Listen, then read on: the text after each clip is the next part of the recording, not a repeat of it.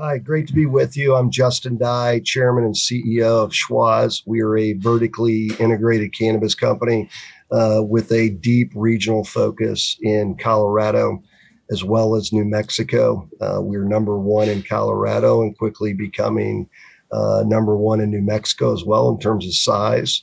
Our strategy is differentiated in that our plan is to go very deep with retail, with a large set of retail stores within those states, with very good locations that can really cover the consumer and the patient base.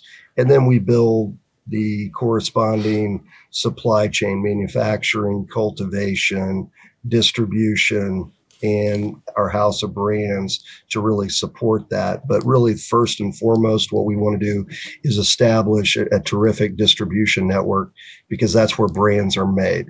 And we're set up very well. We're doing well, and excited to be here with you today. Justin, good to see you again, sir. Well, look, thanks for coming on the show. And I think we might just start with the kind of Q2 numbers. I know you may have been talking about them for a few days now, but just give if you could just give me the kind of key numbers that you think are important that we should be looking at. Because the thing I actually want to get into is the brand versus retail component, which you kind of alluded to there. So top line numbers, you pleased? I think our team did a really nice job delivering the quarter, and I think the team will continue to do that. Our strategy is set up. We're executing. We're continuing to improve, drive efficiencies in the business, and most importantly, we're winning with the customer, the consumer. So we're seeing that we're beating state averages in terms of sales growth considerably. This last quarter, we outgrew the state of Colorado by 12%, which is our oldest market. So we're super excited about that. Numbers, we did $44.3 million in revenue this last quarter. That was up 44% from prior year, where we did $30.7 million in the same quarter in 2021. EBITDA was $15 million, and that represents 33.9% of sales. So a very profitable business in its entirety. And that compared to $15 million was a 50% growth over $10 million last year. Some highlights here: our retail stores represented over 85% of our sales, and they were up 77%. Which in a tough Colorado climate where we're seeing the business starting to kind of normalize to pre-COVID norms. We're still above pre-COVID, but we're starting to see that settle. I think that was well done by our team. Gross margins up, profitability is going up 69%. We generated $33.8 million of net income. If you look at our 2-year stacked comparables, so if we look at sales this year versus sales the last 2 years ago, that encompasses COVID, et cetera, we're still up 1.8% from the COVID bump. So we think that's pretty good performance. And then also basket is fairly constant. So still about a $60 basket, which is per customer visit, what the invoice is. And then on the visit side, we're off slightly, about 8.9%. Where we saw 444,000 unique customers within our stores. The other piece of it is we've added New Mexico. We're very pleased with our New Mexico acquisition that we did. We closed in February of this year. And if you look at their numbers, they're up 41% versus prior year, the retail stores. And the 1 year, that's a 2-year stack comp, 41% and 30% on the year one. So really, you take both of them. In Colorado, we're continuing to grow our retail store base, continuing to introduce new innovative products to our consumers, but also putting that in the wholesale business and selling those to other retailers in the state. And then on the New Mexico side, we have a number of new stores that we're opening. Some have been discussed, and some are still on their way. So we believe there's a great opportunity to grow in both states. And just to remind you, Matthew, there's 650 adult use stores in Colorado. We have 23. We still have an incredible amount of runway to grow within the state of Colorado. And we believe with our size, scale, efficiencies, and really how we connect with our customer. And we have a tremendous loyalty program, and we take great care of our consumers. We believe we'll be set up to win, as well as taking care of our wholesale customers. So we think we're positioned well. A lot more to do. We're part of the way there. There's opportunities to get better across the board, and we're certainly going to expect to do that. Wow. Okay. A lot to consume there. So a lot of good numbers. Basically, you've had a good quarter, and year-on-year numbers up across the board. Good stuff. I'm trying. What I want to try and understand, what I want to help the listeners, viewers understand better, is the business model. Right, because you said that 85% of sales revenues coming from stores, so like a physical bricks and mortar store. I mean, is that what you want? I mean, surely online is going to be the better way in terms of increasing those margins. Well, let's talk a little bit about that. That's our strategy is nuanced, and it's probably different than probably a vast majority of cannabis companies in the United States. We've taken the position of we are going to be really strong with physical 4-wall stores in great locations, with great displays, with great customer service, bright, fully stocked with the highest quality products, offering the consumer and the patient the broadest set of assortment as possible. That's what we go. We service, assortment, and quality. That's what we want to go do. We have 23 stores. We think we can get to 100 stores in Colorado, and you start with the stores.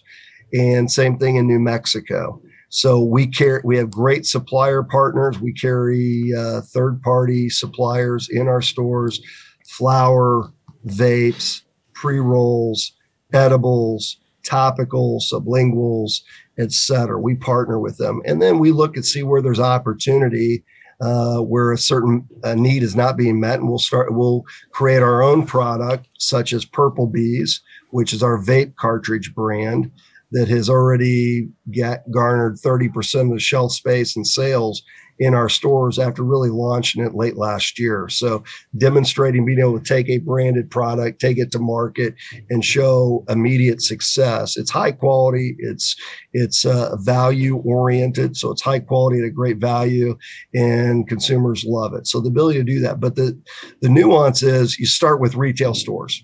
That's where brands are made. I want to have retail distribution capabilities and really set the tone there. Then you have the opportunity. We want to be 30% of our own products in our stores. I think we want to carry a wide assortment versus some of our competition who want to carry 100% of their produced products within their store. I don't think that gives the consumer and the patient enough assortment, enough variety in what they want. I don't think we can be on top of every single category, as well as someone who's doing it day in, day out, and is hyper focused on it. So it comes back to what's best for the customer, what's best for the patient. And we believe once we get the store distribution channel built, that puts a really strong moat around this business. And then we can continue to bring in new products from other suppliers, et cetera. But to be crystal clear, the punchline of this is a branded product is made on that shelf in that store, sold by that bud tender. And if I can't get that product on the shelf, I can't create a brand. And I got to have depth, and I got to have marketing horsepower behind it. So you're saying, and it's proving out. It is proving out. But I'm just wondering, in terms of the 15%, which presumably is the online component, what's the difference in margins? How do you say, well, actually, we will invest a little bit more money in that, but maybe not now? Yeah. Is that what it is? I hear you. I hear. Yeah. So, e-commerce. So let's talk about what is omni-channel. Omni-channel is meet the customer the way they want to be met. So if they want to buy online and place an order in advance and come pick it up at the store, they can do that. If they want to place an order online and have it delivered next day, they will have the ability to do that. If they want to place the order and have it delivered in the same day, they need to order that in the morning before 12 or 1 o'clock cutoff. If they want to come in and shop within the store, they can do that as well. What we have found is people still like to come into the stores and inspect the flower. They like to look at it. They want to see it. It's a little bit harder to do online. I think e-commerce and omni-channel is going to be very important to us, but I think it's going to be a smaller part of the business. And today, it's a fraction of our business today. But we're doing the right things there. We're investing in the last mile partnerships to get orders to our consumers. But I would tell you it's very early days, particularly in Colorado, and it's almost non-existent in New Mexico. So we want to take let's go where the customer wants us to go and follow their lead. But I would tell you most of the business right now is within the four walls. And we'll see a little bit of that transfer to online, but I think you got to be really strong with a store base for a long time. And those serve as your distribution points for those e-commerce deliveries. Okay, so this is the Albertsons know-how. Because where I was going with this is we see a lot of these celebrity endorsed products out there. They're on Instagram, they're on Facebook, they're there. And they seem to attract very decent multiples in terms of valuations. So is there anything wrong with their model, or is it just something that you've chosen not to do, or do you think yours is more sustainable in some way? I think it's more sustainable to build a brand and really build scale and get market share within a state. Each state has its own ecosystem. You don't have cross-border, cross-state line, at least legally, commerce. You don't. And I don't see that happening for a long time because follow the money. Tax revenue dollars want to stay in that state. The local jurisdictions, state, they need that revenue for education, for roads, for mental health programs, et cetera. They're not just going to give that business up and that revenue stream away from other states, point one. Point two is when you get deep in that state, that's how you drive brand equity. That's how you drive loyalty. But, a celebrity product that is dropped in a bunch of different states without any real go-to-market strategy, without significant marketing funds behind it, and with sort of stick-to-itiveness to say, this is going to be a 3 to 5 year deal, and we're going to have to invest in the brand and the product, the SOPs. That takes patience and it takes know-how. So I think our model, there's going to be some of those guys that are going to do fine. I think our model, we know we've got retail. I know I can get products on our shelves. I know we can back up those products with marketing and great talent and service in our stores. And I can partner with really great branded products to get them in there if they partner with us and build those brands for them. But they need, right now, the branded guys need retail more than retail needs the branded product guys, to be totally transparent, in my opinion. That's interesting because there's a phrase in natural resource investors will understand this.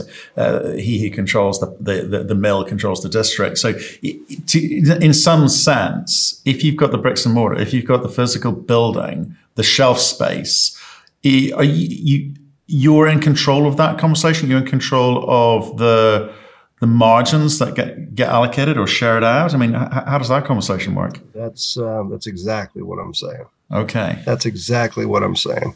You've got to provide promotional funds to get on the shelves to go build your brand. And if you're successful doing that, your company's going to be worth a lot of money.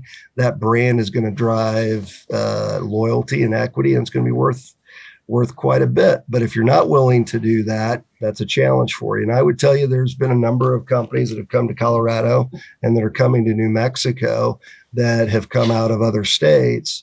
Some have been successful. The ones that have been successful have said, this is a long game, and we're going to have to continue to put the marketing funds behind it, the vendor funds, the promotional funds, boots on the street, and we're going to have to do this the right way for this to stick. You can't come in, launch a product, say, okay, I'm in 300 doors, and then not continue to come after product innovation and more promotional funds and really partnering with large retailers to go get shelf space and to drive the category and drive share growth. So it's not for the faint of heart. So I think I see cases on both sides. Folks have been successful that have come in and said, you know what, we're here to stay, and we're going to back this, and we're focused on it. And then folks that have come in and said, hey, I want to say that I'm selling in 30 states, and they're about that deep in terms of store penetration, and that doesn't work very well. Okay, hopes and aspirations versus planning. Yeah, always a good one. So if you're aiming for 100 stores, let me ask this, because you said something that I think I understood it, which is some of these brands will need to pay you to promote their own brands. Or do they need to give you money to be in your store? Is that what you're saying, as well as taking a markup on each sale or transaction? Yeah. So we are what's called a high-low promoter. Our model is we have very high quality products in our stores. They are a certain price, and then we will take at a good value, and then we will pulse, meaning we will go partner with supplier A and say, okay, we want $1 off a case, and we're going to go drop that $1 off, pass it on to the consumer, and we're going to drive more volume of your product because price elasticity. And we're going to go drive that for a week, a month, a quarter, what have you, to really drive the tonnage, right? So drive more units. And when we do that, we've invested in analytics, so we can tell you what's happened. So if I've promoted item A and their competitor is B, C, and D in that category, whether it be edibles, whether it be vapes, what have you, we can then come back and show them, did the category grow? Because what you don't want to do is say, hey, okay, A, you guys did great. And yes, your competitors B and C and D went down because everybody bought your product. What you really want to see is that one, they've outperformed them, but also they brought the category up because they brought more attention to it, more facings, bigger promotions.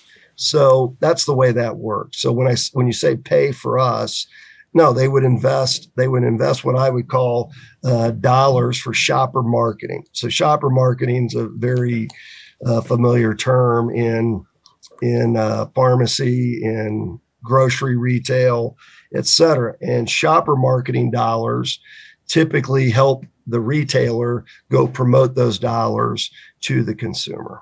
And that typically is in a different investment basket within the consumer packaged goods company versus what I would call kind of trade funds that are tied to the brand manager, the product manager who runs that. Right. That makes sense. Yeah, no, it totally makes sense. And thanks for the education on that one. And so your target that you mentioned earlier was potentially 100 stores up from where you are. It's like four times where you are now today. And that'll give you potentially like just under a sixth of the market place. What are the risks associated with that? From your Albertsons days, I get all the marketing know-how and kind of very, very clever analysis of it. But what's the risk to you of being in the state of focusing that much attention in one state of Colorado? I know you've got New Mexico elsewhere, but is that a risk worth having? Or you got some degree of satisfaction from the state of Colorado that they are behind the medicinal and the rec side of cannabis? Well, let's talk about that for a minute. So one, I really see Colorado as being the most sophisticated market in the country.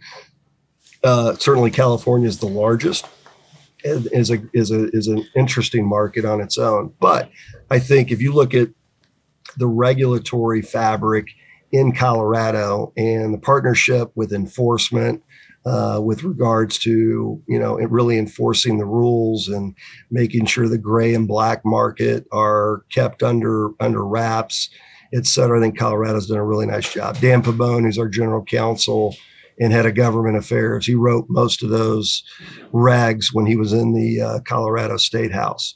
and got that rolled out. So he's got really great perspective on that. So when you think about it that way, it's the big leagues. We want to win in the big leagues. It's the most competitive. Our consumers are the most sophisticated, the most demanding. They require absolutely top caliber products at a good value, and they expect you to know what the hell you're talking about when you're talking about a sativa or a hybrid or vape, or if you're talking about live resin. They expect everybody that is waiting on them to understand that. So the bar's high. The bar's high. So I don't see much risk with us continue to be number one in that state. Now, you could argue if you don't do good, smart real estate, new locations, maybe some of those stores underperform, or maybe you get too close to some of your stores and you cannibalize them. So you steal some business from your other stores by being adjacent or within 2 to 3 miles of that. A little bit of cannibalization in my mind is good because it means we're really covering the neighborhoods that we want to be covering. Those are sort of the downside. I mean, you certainly have the one state risk, but now we've hedged that with New Mexico. We're going to continue to look at the next couple of states in the region. So, you've got, you've hedged your markets and what's going on with the consumer in those markets. But I think cannabis isn't going anywhere. It's going to get legalized. It's a matter of when. And the good news is we're going to continue to build our position in advance of that, and we're going to do well in advance of that. We don't need federal legalization for us to do well and our shareholders to do well. And we're going to generate free cash flow for the year. Our plans suggest that. So we're generating free cash flow before any acquisitions that we do. So we're in really good shape. Got a good balance sheet.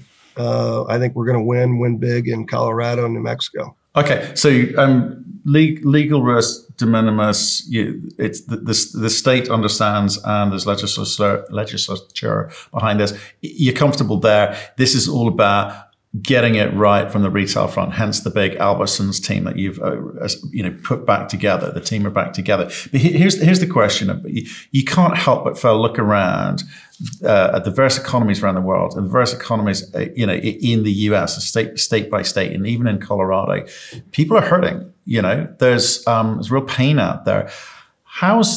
And I get the Q2 numbers are up year on year, but that's all relative. Are there any signs or any indications that people are going to spend less, buy cheaper, smaller margin products, or do you think that there's a sort of defensible portfolio there that you've kind of put together? Yeah, great. That's a very thoughtful question. So I think the category, if you go through COVID and you go through what we've been through the last several years, if anything, cannabis has shown it's recession resilient.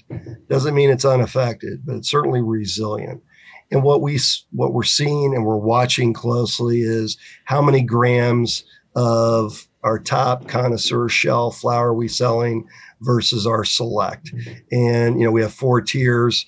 And we're watching that very closely. And you're certainly seeing people that, instead of buying, an ounce, on the connoisseur shelf for $350 an ounce, they may be trading down to, $100 an ounce, or $99 an ounce when we're running promotions. We're seeing a little bit of that, but I would tell you the category continues to get the frequency that we're seeing. And what's really encouraging, I had a couple of our investors go to a handful of our stores in Colorado, and both of them walked away and said, I cannot believe that the cohorts, the types of people that are coming in your store. You have men, you have women, you have 80, 70, 60, 50, 40, 30, late 20s. You got manual laborers, construction workers. You have retirees. You have moms in Lululemon that are running errands, and they pull in a very nice German vehicle and they're running in and getting edibles. And you're seeing businessmen come in suits. You see them come in. it's the category, the stigma is wearing off. It's wearing off quickly. In my conversations socially, I can tell you my friend base all over the country that when we see them, it was something we didn't talk about 3 years ago. Now it's, hey, I really like, X amount, or I like this gummy, or hey, I like this topical, and when you start thinking about pain, anxiety, just relaxation and chilling out, and there's not a physical addiction to this. And frankly, I think it's something that could certainly chip away at the opioid issue that we've got in this country. And you look at all the fentanyl coming across from China and from Mexico that's getting laced in street weed, et cetera. That should really concern people. And I think they're going to find a safer source because ours is tested. We advocate for tighter testing requirements for all these products. We want them to be safe. We don't want them to get in the hands of children. You got to be an adult. If on the medical side, you got to have a doctor's order. And we're in the compliance business, Matthew, and that is so, so important. And we want to do things the absolute right way. We're not perfect in operations. We're not perfect in everything we want to try to go get done. But I tell you, we're hustling. The level, the expectation is high, and we have no tolerance for lack of compliance. And investors ought to care about that, in my opinion. Absolutely, because that could be a showstopper if you weren't. But no, what intrigues me is the kind of falling away of the stigma, because there was most people have been brought up that way to feel that there's something wrong with it. But to have the yummy mummies and the workmen and the old and the young, it's interesting that kind of, I didn't expect to hear that sort of broad range of consumer coming into the store, for different, and I guess different use cases there. So is just very quickly on the brand, coming back to the brand stuff, you talk about having your own multiple brands and you being quite acquisitive on that front, and then as well as having other brands out there. Is there kind of education process that is required for all these new customer profiles? Because it seems like I'm kind of quite overwhelmed by the use cases and the brands and the ways that you can consume or ingest. Certainly on the rec side, medicinal is probably a little bit easier to understand. We have a I think a very accomplished training program. You've got to continue to take it up and improve it, get better. But talking with let's just pick a 25-year-old male who is out working and has been in the category for a long time. They're typically going to know what they want, and whether they're an OG or they just simply they're a consistent user. They're really you're going to talk with them a little differently than you are with my wife coming in that's 46 years old, who went to a party and had a part of a gummy, really liked it, a little intimidated to come into the store, doesn't know what she's asking for. And you've got to be able to tailor that conversation for what she's looking for. Or, if my grandmother comes in and has hip pain, back pain, trouble sleeping, we might give her we might choose to say, hey, here's a gummy with some CBN that will help you sleep a little bit better. You'll wake up clear as a bell, but you'll sleep better and your pain will be better. So I think having those conversations, they're nuanced, they're different.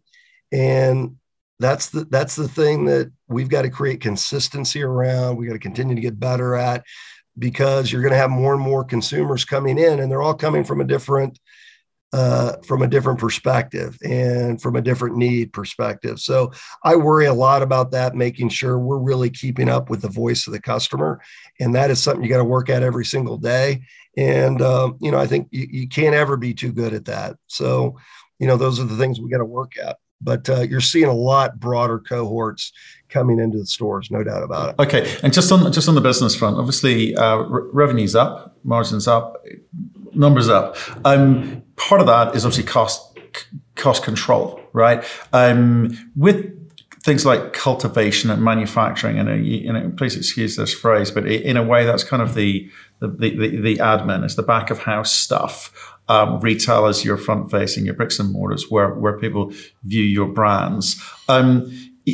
Is the idea to continue to have the cultivation and manufacturing component to be able to control your costs or maintain the quality? Or at some point, would you look to, go to an outsource model? Let's take each one of those separately. So if you look at, let's talk about manufacturing. So we're one of the largest distillate manufacturers in the state of Colorado. We soon will be in New Mexico as well. So we convert biomass into basically distillate that's like a honey substance with 90% THC that is infused into vape cartridges, into edibles, and we sell that to the supplier, who's the CPG company, who's then going to create their product. They're going to put packaging around it, put their marketing around it, and then sell it back into the stores. So with that area, we're very committed to, we think that's really important. We have a very nice business there. It's very efficient. We've continued to take out cost and drive efficiencies there.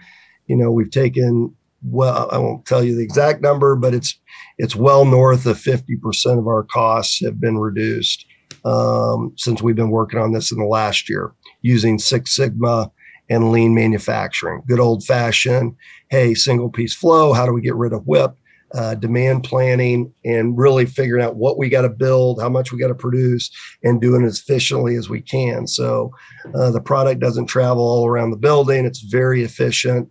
And we obviously look at quality, so we don't have to go rework product. And we just look at all the defects. We go work on those defects and get it to where we want it to be.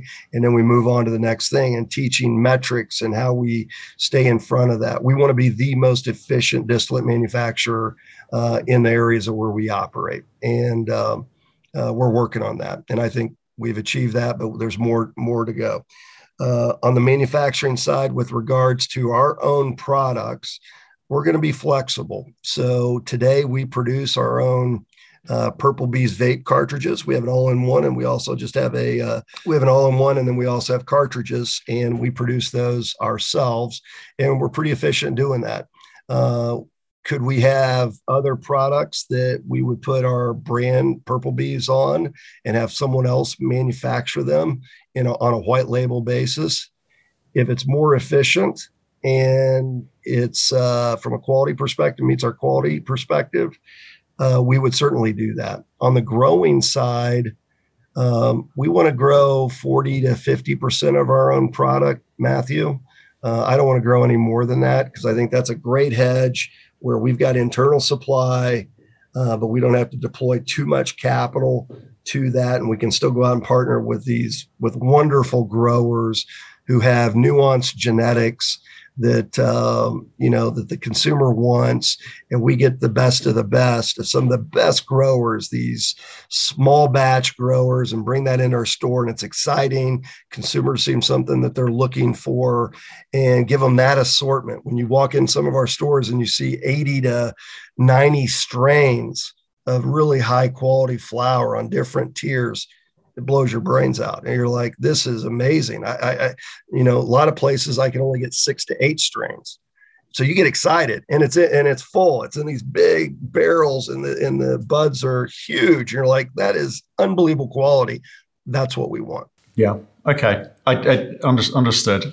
It's, you know what I mean? Because I think as companies evolve, the model changes. Markets change too, and opportunities present themselves. So I just wondered what the kind of the current thinking was. But I think to summarize it, a hedged strategy. We don't want to be all things to all people. We will produce some of our products, CPG products, not all of them. And we will still bring in probably a vast majority of CPG items from supplier partners, because that's what the customer wants. And our job is to give the customer what they want, where they want it, when they want it.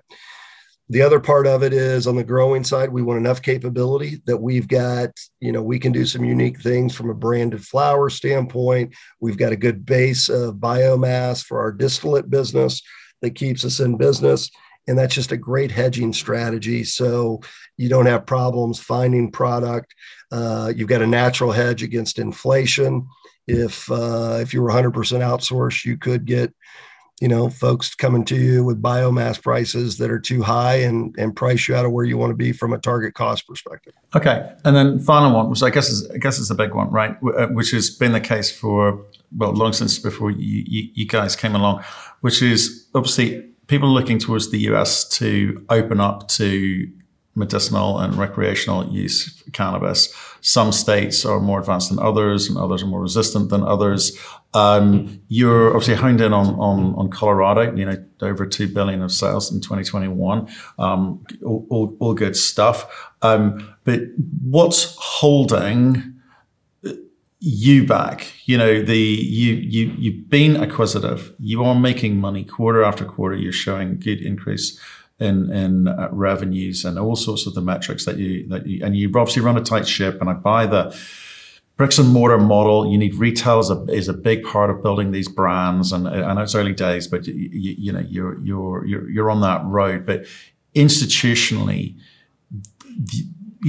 people aren't getting into this yet. What are they nervous about? What do they need to see either from the state of Colorado or federally? Well, I think you're not going to have the big mutual fund, the big institutional investors, because a lot of their relationships with their limited partners or with their investor base, they can't participate in a business that's deemed illegal.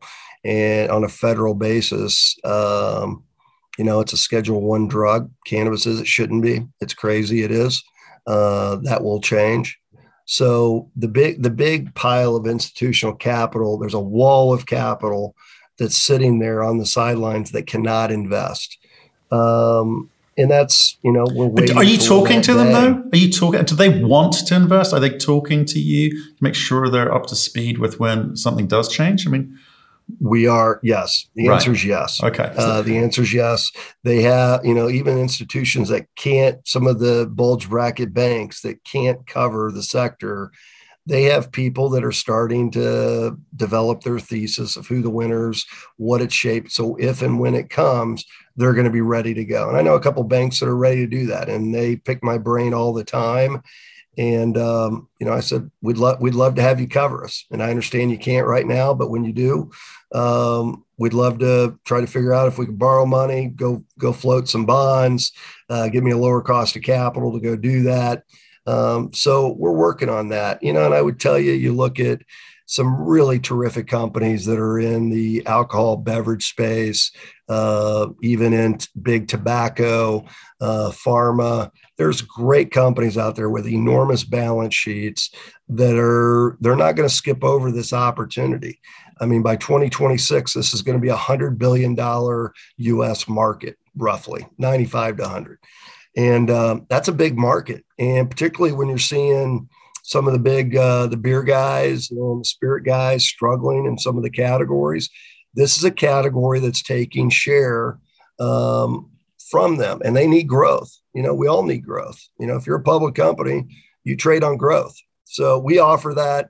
I think as we get more sophisticated investors, as we get a longer track record, as we get, we're reasonably unknown because we're not in New York, we're not in New Jersey, we're not in Illinois, and I don't want to be in those states, to be candid with you. I think they're great states, but I think there's a lot of capital chasing those states, and I really like where we are. I think we've got good population growth.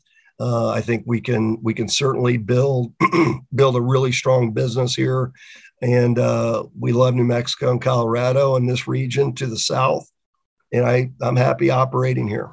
Okay, well, I guess that story is going to run and run in terms of as more states adopt both medicinal and rec, which seems to be the growing case, and there seems to be a lot of support in the House for what companies like yourself and what you're doing and the space more broadly. So we'll see where that goes. And it feels like a massive inflection point if it does happen, but it's just that waiting period. In the meantime, you studiously continue to look after the the real estate that you've got and the footprint that you've got, and make sure that it's profitable. I understand that. So in terms of your aspirations for, you said, right, for Colorado, okay, it's all about the getting to 100 stores.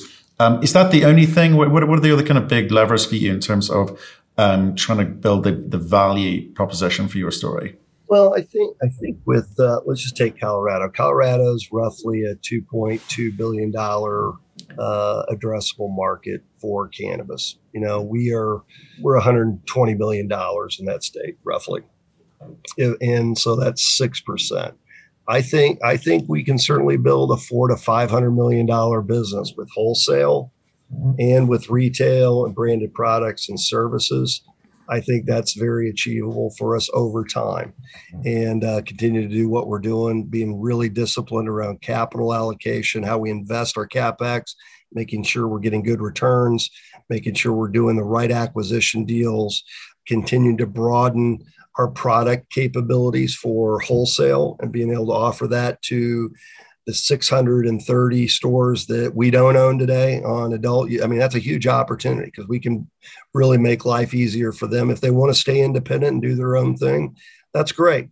We can help them create value, lower their costs, make life easier for them to take care of those customers in towns where we're not and, don't have an opportunity to be. I think in New Mexico, I think we can build a couple $100 million business down there. It's a $400 million total addressable market today. It's going to $1 billion. So I think we can easily build a market like that there with retail and wholesale. And then, then you've got other states out there as well. I mean, my goal is build a great company that's different, that has real energy behind it, that is innovative, that does the right thing. We're sticky with communities. We're doing the right things in our communities and just building something that's helping make the world a little better place. And I hate to say that, but honestly, that's what we talk about is, hey, let's make it better today. Let's make what we're doing better. Let's help our customers. Let's help our communities. And at the end of the day, when I go to sleep at night, I feel good about that. Can it be $1 billion revenue company? Could it be a $2 billion revenue company? Could we buy somebody, merge with someone and have it be much bigger than that down the road? Yes. I mean, at Albertsons, we bought a $10 billion business. We stripped it down, restructured it to $3 billion. And that business today, when I left, it was a $60 billion company. And, I thought that was possible. So people sometimes think my eyes are too big for my stomach, but sometimes they're not big enough. So I think we can build something really special here.